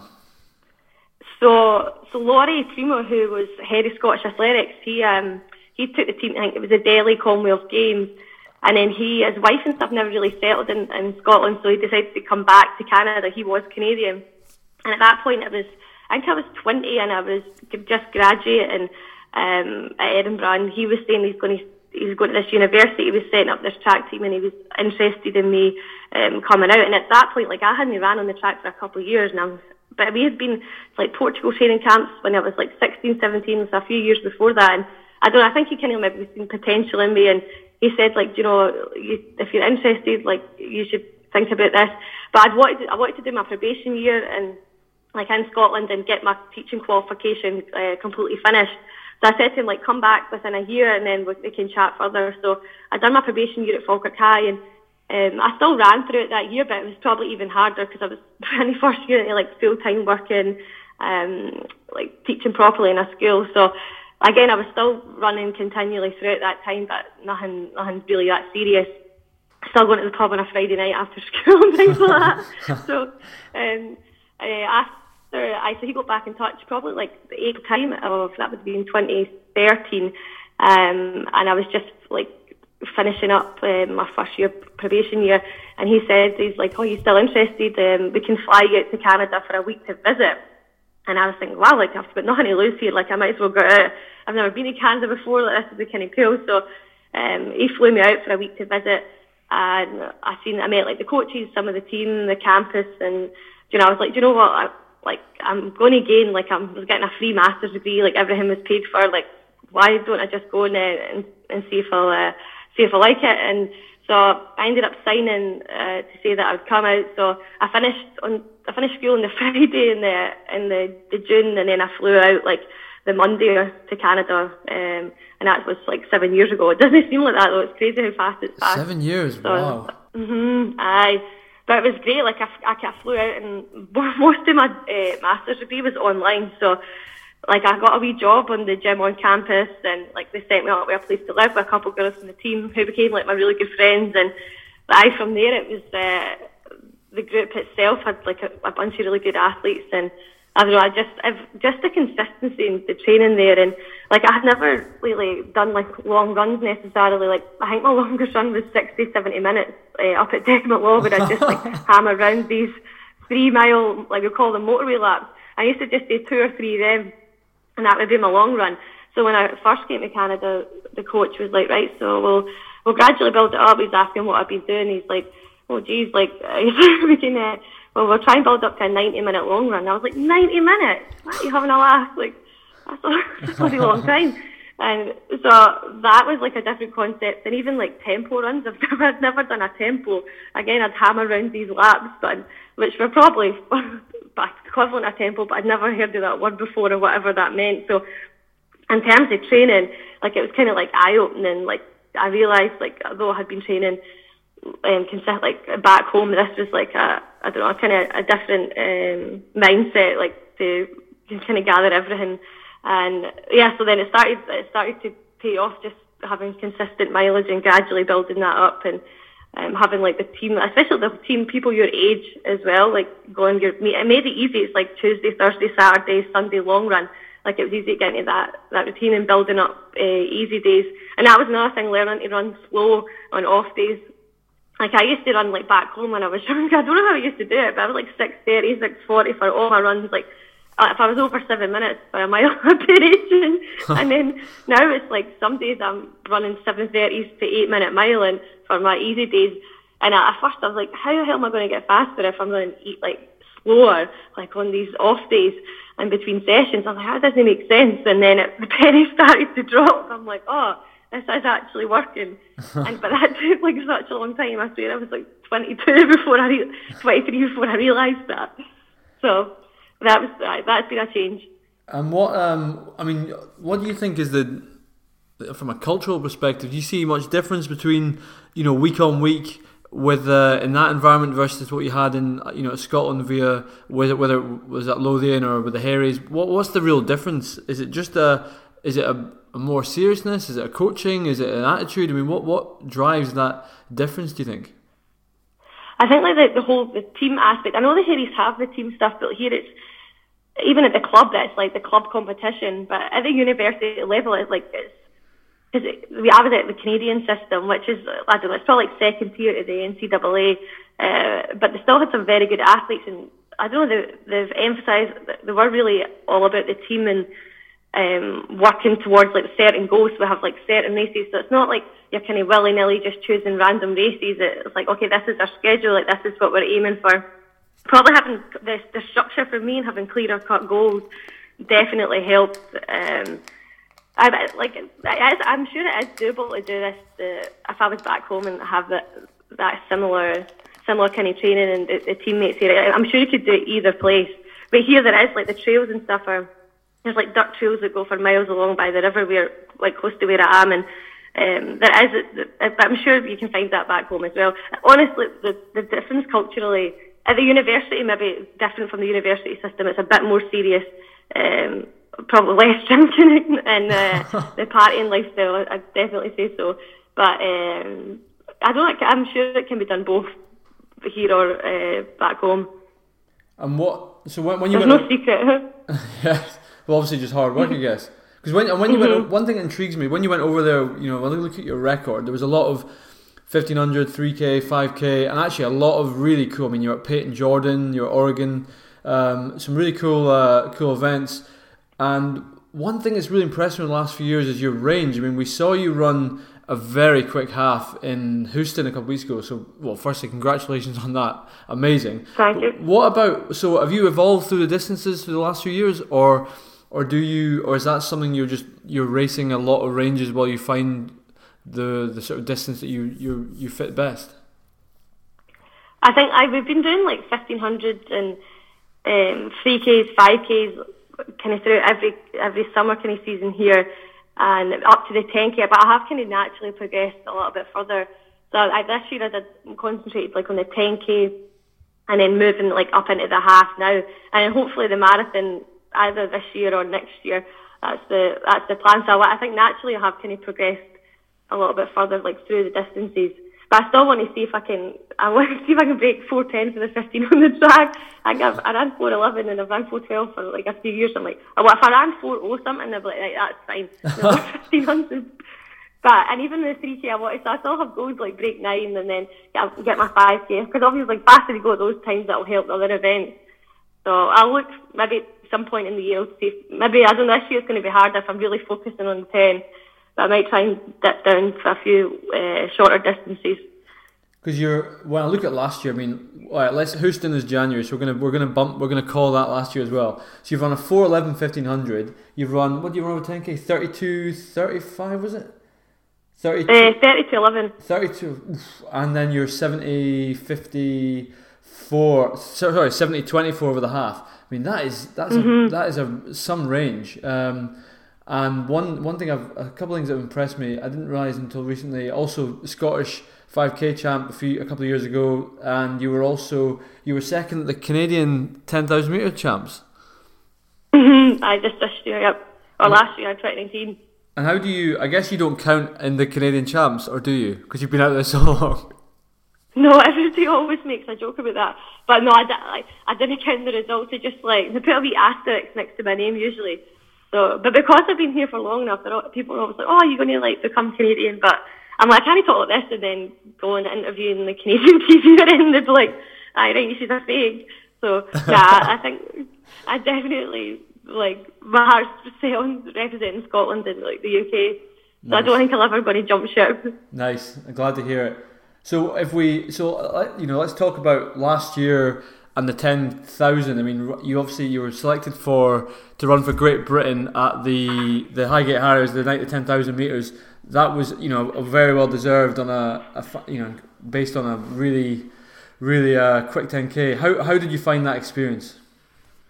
Oh, that was amazing. I'd been in Highgate a few years ago, but this time coming being as part of the team, and the atmosphere was crazy, and quite a few of my friends and my boyfriend from Canada, he flew over, my mum and the whole family came down, so it was the atmosphere was crazy. All the lights and the noise, I've never experienced anything like that before, and I don't know if that kind of got to me a bit, but the race itself, we did go out quite hard, and the pace was meant to go out whatever the blue, or I think it was a green and red light. I think the green light was world champs standard, and then Olympic standard was the red light. And we got told before that the entire field was going to be paced through just at the world standard. But then I think some of the Kenyan pacers got mixed up with the lights, and they actually went out at Olympic standard, which was 30 seconds faster. So I thought, okay, well, I'm sticking with this Kenyan group because they're going at, they're going to go through 15:55 or whatever through 5k. And I was running, and I was thinking, Christ, I feel like we're really moving here. And it's because we're on fucking 31:25 pace. So, and I'm thinking, Jesus Christ, I'm getting dropped through this pace that felt relatively comfortable a few weeks ago. I'm like, oh no. And then I see halfway, and I'm like, oh God, we go through 15:50. I'm like, and they're way ahead. I'm like, what's going on here? I'm like, they're definitely not on the same pace. And I was actually ahead of that world champ standard light. And then wow. I don't know if it was just because I went off a bit faster, but the last 5k, oh my God, that was so hard. And I ended up dying. Folk were just coming by me, and it was the nicest experience. I think there, if you're having a good day and you've got all those folk there cheering and whatever, it's brilliant because that just encourages. But that last 5k, oh my God, it was just hard. Folk, people were, the noise and everything, this was not an enjoyable for the last bit, but I don't know, it's another good experience, and now I know hopefully for next year what to expect, and I'll kind of be used to it, I suppose, to an extent. So would you run that? I guess we'll see you running Highgate again? I'll do Highgate this year again. Mm-hmm. Oh, nice. Very nice. I think it's a bit late. I think it's June. Is it June? 6th of June or something like that. So it's a bit earlier, I think, or later. Sorry, in May. So it'll be June, early June. And I guess that will double as the British trial. Probably British champs and Olympic trials. Is that something? Is that something you've got half an eye on?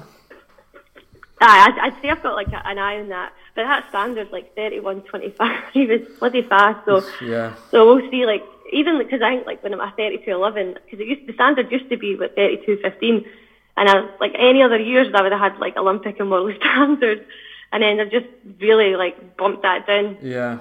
So I don't know, with the whole qualifying system, it's a wee bit complicated because I think they're expecting to half the field. I think there's 27 or 28 women who'll get selected, and half the field they're expecting to run the standard, and then the rest of the field are going to be made up with these world rankings and points. Mm-hmm. So even if you didn't hit standard, there's still some kind of chance if you run as close to it as possible, you might get selected, as far as I know. Okay. So I don't know, I'll just see if I can break 32 and then see if I can get as close to that as I can. Then that would be the ideal scenario. Well, if you look at your times over 10k, 5k, and half over the last 3 years, everything is getting quicker. So the fingers crossed that trend continues, and you get down to that sort of time.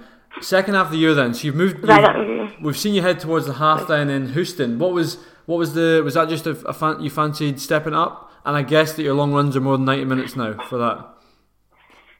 They're now up to about 2 hours. Nice. I'm used to that now. Now I'm 90 minutes too short.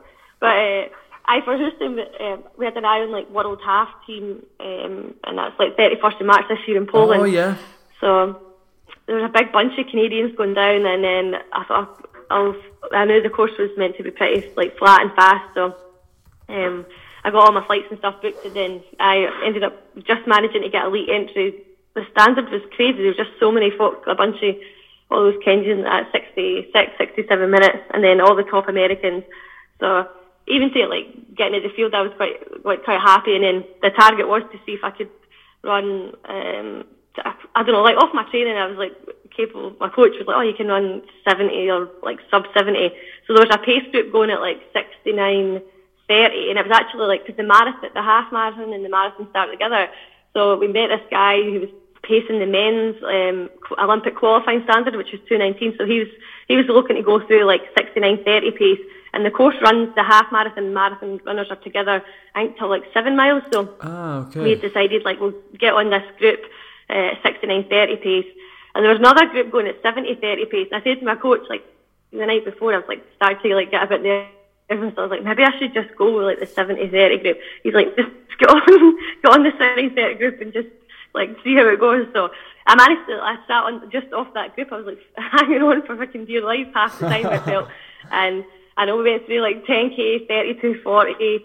And I was like, God, a few years ago, I'd have been happy to do 10k and finish at that. And I'm like, oh, I've still got 7 miles to go here. So, and then I was on pace till about, 9 miles. And at 8 miles, we caught up. Like, there's like a bunch of Americans like Molly Huddle and another couple of girls. And I was like, oh man, imagine if I was starting to think, imagine if I can like beat Molly Huddle here. This would be magic. Excellent. And this was about 8 miles or so, and I'd taken a wee gel at 6 miles. I think I was like feeling all good for that. And then literally a mile and a half later, probably 9.5 miles, I hadn't been looking at my watch, but I just looked down to see, it started to hurt. I was like, I looked down to see how many miles were it. So 9.5 off. I was like, still got about 3 and a bit to go. And I was like, oh no. So the wheels were starting to come off a wee bit. And then we had this like headwind as well, which didn't really help things. And our group had got a lot smaller because the marathon had like cut off. So, and one of the girls here, I trained with, Natasha Warwick, she actually got the Canadian record. She ran 69:42, I think. And she was saying to me, she's like, come on, Sarah, like she was like telling me, get on the back of her. So she was encouraging me, trying to help me. And then they kind of like, they pulled away and I was kind of just battling basically for the last like 5k. And I knew it was probably going to be close. I was going to be around 70 minutes. But I did slow like probably 10 seconds to a mile. I did lose a bit of time in that middle 5k section. Then I kind of rallied for the last mile, but it was a good race, and like to take that much time off my PB, I was like, oh, I want more. You always want more, but I was like, you know what, I'll be happy with what that is. And then hopefully now that'll be good enough for World Half. But I don't know, there's a bunch of folk doing Barcelona, and the trial race is, the big half in London. Half. But like I'm a teacher out here as well, so I can't just take time off to like fly to London, and then so I was like, okay, it's going to be too much for me to fly to London and come back and go back to work, and then if I do make the team, it's like I'd fly again in like 3 weeks' time to Poland. So I don't know, kind of putting their eggs in one basket and hoping that time I'll be fast enough. And if it's not like a huge deal, but hopefully it will be all right. Well, I mean, it's an incredible run. Not only you're number 3 on the Scottish all-time list. Over half, which is, that is absolutely incredible. And then when I look at the UK rankings this year, albeit early, but I mean, only Steph Twell's gone quicker. I think we've already had Seville, so fingers crossed for you, because that is, and you're well under the standard. Something you mentioned there was interesting about, obviously you're a full-time teacher, you're still competing at such a top level. What's it? If we take the Houston recently as an example, what's a typical training week like for you, and how do you manage that around a full-time job? Well, I'm technically not full-time. I'm 3 days a week, so I'm like, okay. And then the other 2 days I kind of supply teach. But in September, October, November, when I wasn't racing as much, I was working like every day.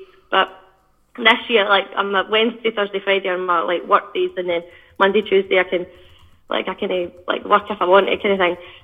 But like typically, I usually actually run to school, so I have like a wee backpack on. I do the old run commute. My school that I'm teaching, it's like 4 miles away, so it's actually pretty nice for like morning runs. But like on a Monday, I'll do like 60 minutes in the morning. I try and get my longer run done in the morning, like before school. And then I'll say I teach, and then we're done at like 2:30, 3 o'clock here, so it isn't actually that late. And then I'll do like a 30-minute after. And Tuesdays 30 minutes in the morning, and then we'll do like some kind of track workout. So right now it's like a bigger volume, so it's like 5-6 times a mile or 5 times 2k off 2 minutes, something like that. Wednesdays another 60-minute run in the morning, 30 minutes at night. And then Thursday I'll put 30 minutes in the morning, and then some kind of like tempo work, usually up to like 40, 50 minutes of tempo or hills or something like that. And Friday's another 60-30 double. Saturday, either tempo hills, or sometimes we'll go back on the track, and that'll be another double at night, 30 minutes, and then up to 2 hours on a Sunday. So really I've been like, probably consistently since like coming off track season since September, probably hitting like 90 to 95 miles a week, like consistently, like week in, week out, from then until now. So it's definitely the training, like I have to put the work in. It doesn't really come that like necessarily easy. I think that that's solid mileage, and you're clearly putting the work in. The results are coming out. I think the word used there, consistently. I'm a big believer in that. If you hit it consistently, you put the work in, the results will come, which is clearly they have done. So what motivates Sarah Inglis then? What motivates me? I don't know. I said like even last year when I done like this 5k road race, and I ran like 15. I think I ran like 15:29 or whatever, and like I ran like basically a minute faster than I had done like the year before. And I was like, when I finished the race, I was like, it's brilliant. I had like a good time. I ran the race, and I was like, but at the same time, I still feel like I ran the year before. I was still happy with that, and like I don't know if it's necessarily as fast as I run this. I'm happy. Like I do enjoy racing and competing, and it's nice. It's like a nice bonus to run faster and get all these like results and to make these teams. But I don't know, I've still always been. Dave just loves actually running and the training and like that process, the process of like getting better. And like sometimes you always get hung up on the results. But I don't know. I've realised like the ups and downs of like running, because there's been hundreds of times where I've had like crap races and those highs are like few and far between sometimes.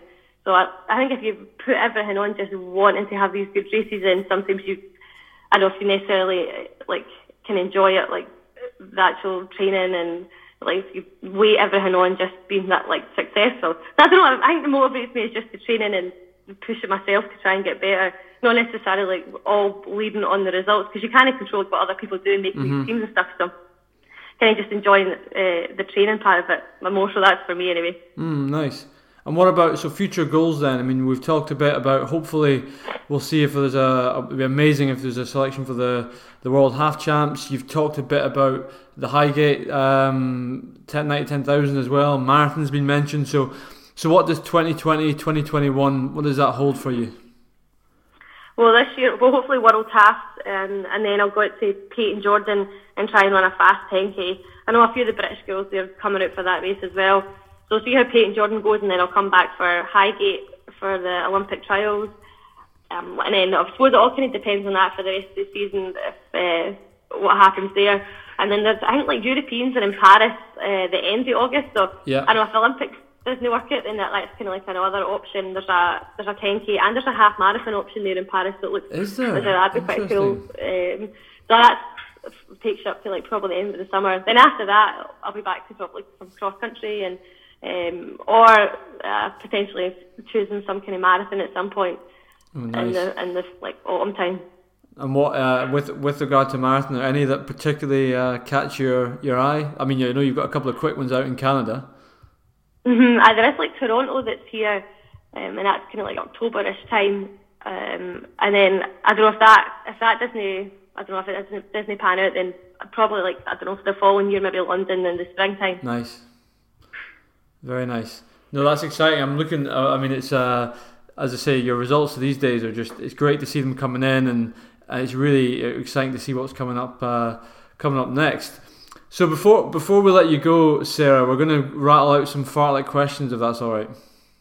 Okay, I go for it. Right. So ready? Right. I'll crack on then. So cross country, road, or track? Right now, I'd say road. I do enjoy the road races. Pre-race meal? But like the night before, probably something like either pasta, salmon, rice, something kind of plain, but still like filling up enough energy for the next day. Favourite movie?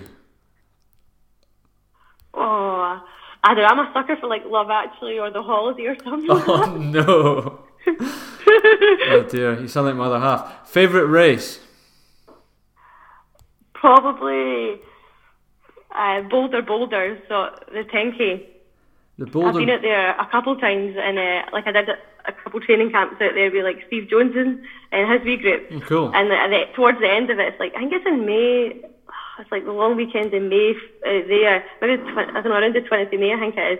And it's great. It's like, it is at altitude. It is really hard. But the 10K course, it finishes up. You finish on an uphill towards like the University of Colorado, like track, like indoor field kind of thing. And there's like 40,000 people like in the stands. And nice. I've always just said there's like a kind of like a civilian race, like a mass race where everybody does it, and then the elite race goes later on. So I've always just done the civilian race, and then you finish, and then you get to go and watch like the elites coming later. But usually I've done like 2 laps there. But this race it's crazy. There's people who have like slip and slides and that. Folk will dive out, of course, going to a slip and slide. On the second lap, we just usually run around for banter, and folk are giving you like jello shots and like you can go. We actually ended up in somebody's like garden. So you're on the race course, and there's a lineup coming, like a queue coming out from somebody's house, and the back of their house is attached to this basically run through the streets, and they've got a keg. So folk who are actually genuinely like doing the race were going and taking like a chug for this keg and then rejoining the race. It's mental. Wow, I've just pulled up. It's fun to like race that, then go in for like a banter lap after. So nice. That's definitely one. Like if you ever get a chance to go there, just definitely do that. Nice. That is a unique answer for that question. I've just got the website up. That looks pretty sweet. We'll put that on our to-do list. Where am I? Rest day or recovery run? Oh, recovery run. Well, I'm not a fan of the rest day. I have to take a rest day. Edinburgh Uni or Trinity Western? Oh, for being a student, there's 2 different answers. For being a student and living like that lifestyle and like being 18, 19, definitely like Heron House, Edinburgh. But if you really want to run really fast, then probably Trinity Western. That's a pretty fair answer, I think. Morning shuffle or evening saunter? Morning shuffle. I like getting like out in the morning, getting my longer run done, and then usually at the end of school, like after being with the kids all day, I'm like tired and I just usually trot home. So I try and get my definitely in the morning. What age group do you teach out of interest? Well, right now I'm doing elementary, so like primary school, so like age 6 up to 12. Okay. So the younger kids. I have my wee cross country club and stuff as well. Cool. I coach there after school. Nice. And it's Vancouver you're based in, isn't it? Yeah, Vancouver. So I'm actually in Langley, which is about 40 minutes outside of like downtown Vancouver. Nice. Running hero? Oh, running hero. Probably Liz McColgan.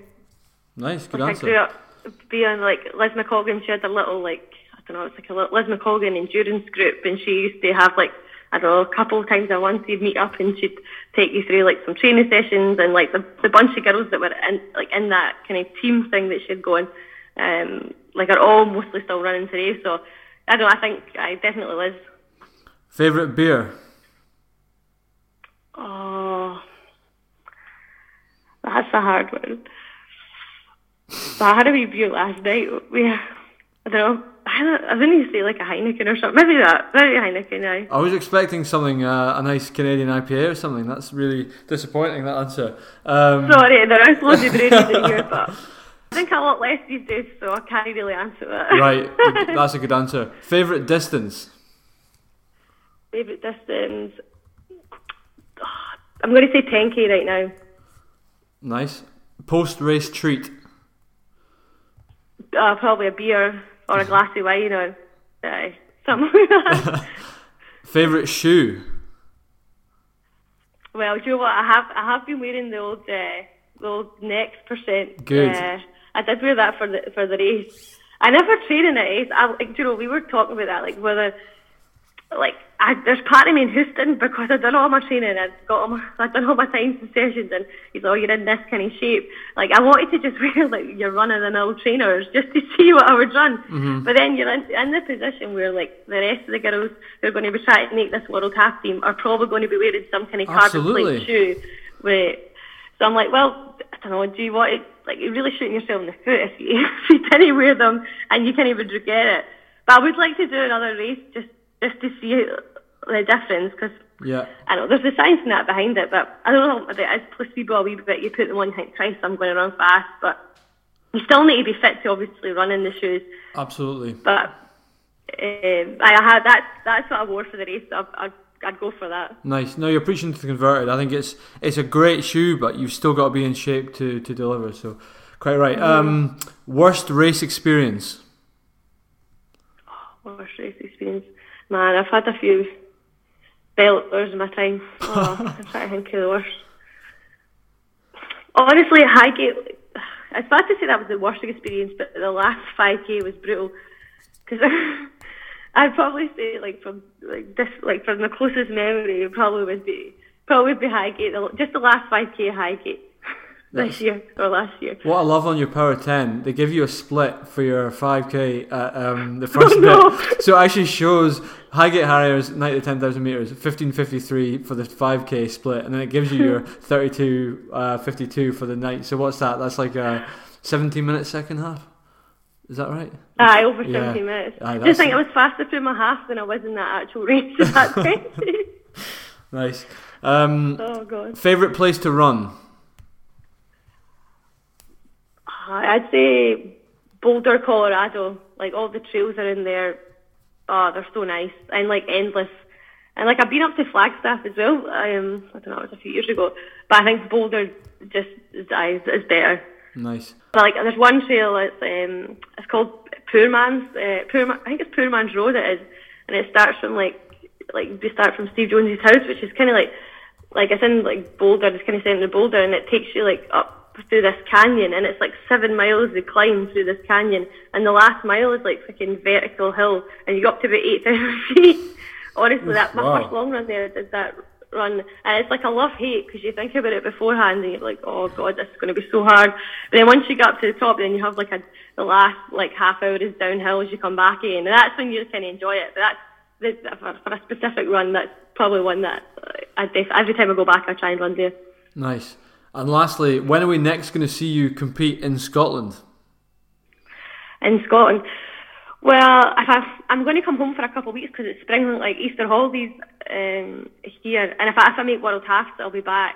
So I'll probably be running in Scotland probably mid-March time.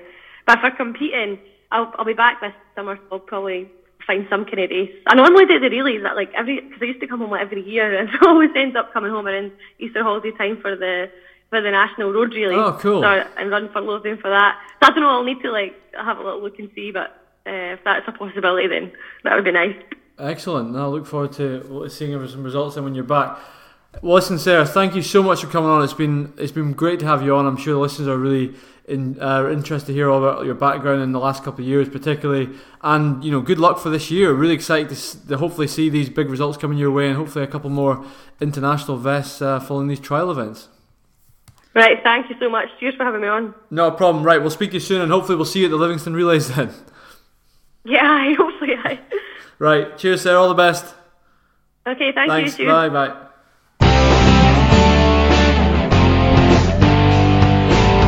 Brilliant. Thank you, Sarah, again for coming on. It's brilliant. We look forward to hearing how these various goal races go for you. So, Miles, running rants. Is aqua jogging allowed? Yeah, go for it. Yes. So obviously, this is excellent. Please go for it. With being injured recently, it's I've spent quite a bit of time in the pool, and there's nothing worse than with aqua jogging. I'm sure a lot of the listeners know what aqua jogging is, but for those that don't, your work, you've got the flotation belt on, your feet are not touching the bottom, and I think some people do it stationary. I prefer to do it moving. It's a little bit more interesting. And you're grafting underneath the pool. You're knackered, but you're not moving fast. So you look like you're just out for a saunter. And I'm regularly getting passed by old ladies doing breaststroke with little to no acknowledgement. Brilliant. And also the odd strange look, thinking, what on earth are you doing? So if there's any old ladies listening out there who do breaststroke at Aberdeen Sports Village pool. So what do you want from them then? Do you want them to give you a keep going, you can do it? A little bit, but I think also that nod of respect you get when you're out running, you see a fellow runner. So sometimes there's no interaction, but usually there's nod, and I would like that. Okay, acknowledgement that Aberdeen Sports Village. So what do you go on the slow lane? I do, yeah. Okay. And, it's I try to accommodate the other ladies and the others as best as possible, in that I don't, because you're going quite slow, and for people to continually overtake you, it's annoying. So I do sort of try and turn around again and just make sure that you're not getting in the way. Yeah. But I think if they can see you grafting, that's the problem. That you want them to see you grafting, or realise you're grafting, to then say, I don't mind going around this guy because he's breathing out his arms. Yeah. But I think they just think I'm floating. So.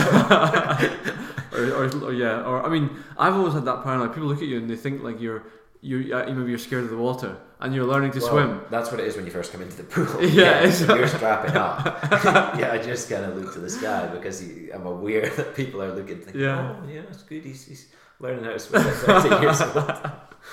What you need to do next time is get lowered into the pool with your belt on, with that arm.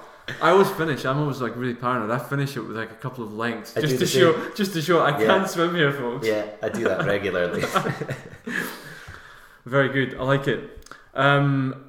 Right. So moving on. As I said to you just before, so TRS Run of the Week. We're gonna let you choose this one as guest host. So who are you gonna? It's a tight one this week. It is tight. Really difficult. And obviously, Brian Morsman with his 70th win in the marathon should be considered. But I think, on balance, Gemma Reekie. I think that's a good call. I think, it's a significant improvement, British record. Yeah. I think if Callum had dipped under the 60, that would have been a tougher call to make. But, arguably, maybe even still, Gemma Reekie. I think it's just fantastic to... Yeah, I think I agree. And it's hopefully the start of an exciting year for her. Yeah, absolutely.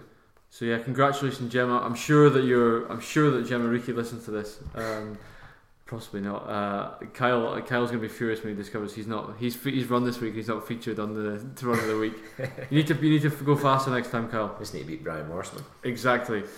Great. Well, thank you for that, Miles. So upcoming races, just to give you guys a flavour of what's coming this weekend. It's the National Masters Cross Country in Johnson on Saturday. So good luck to all the vets heading up that way.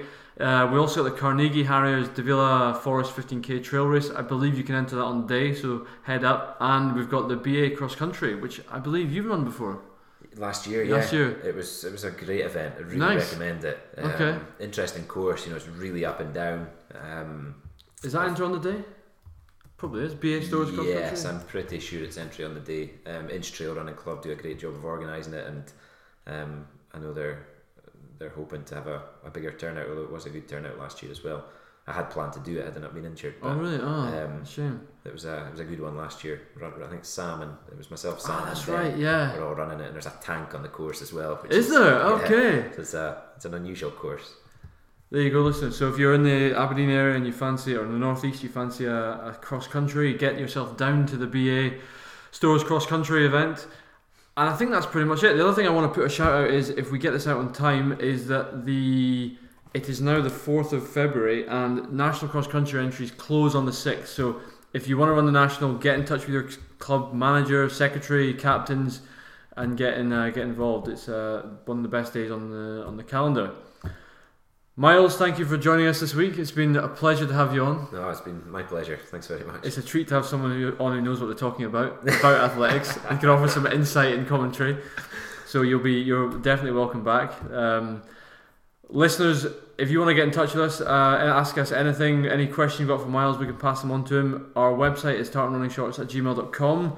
The website is at www.tartanrunningshorts.com. Facebook, we're at Tartan Running Shorts, and on Twitter, we're at Tartan Shorts. So with that, Miles, good luck. Hopefully the injuries improve and you can get back to some training. Thanks very much, and stop getting overtaken by old ladies in the slow lane. Yeah, well, you're going to have to continue that because you've got your day of cross training you've committed to. Yeah, so that might be the secret to New York. So we look forward to tracking the New York story. Let's come back on in the summer. You can tell us how it's going. Hopefully with my training, with a consistent block.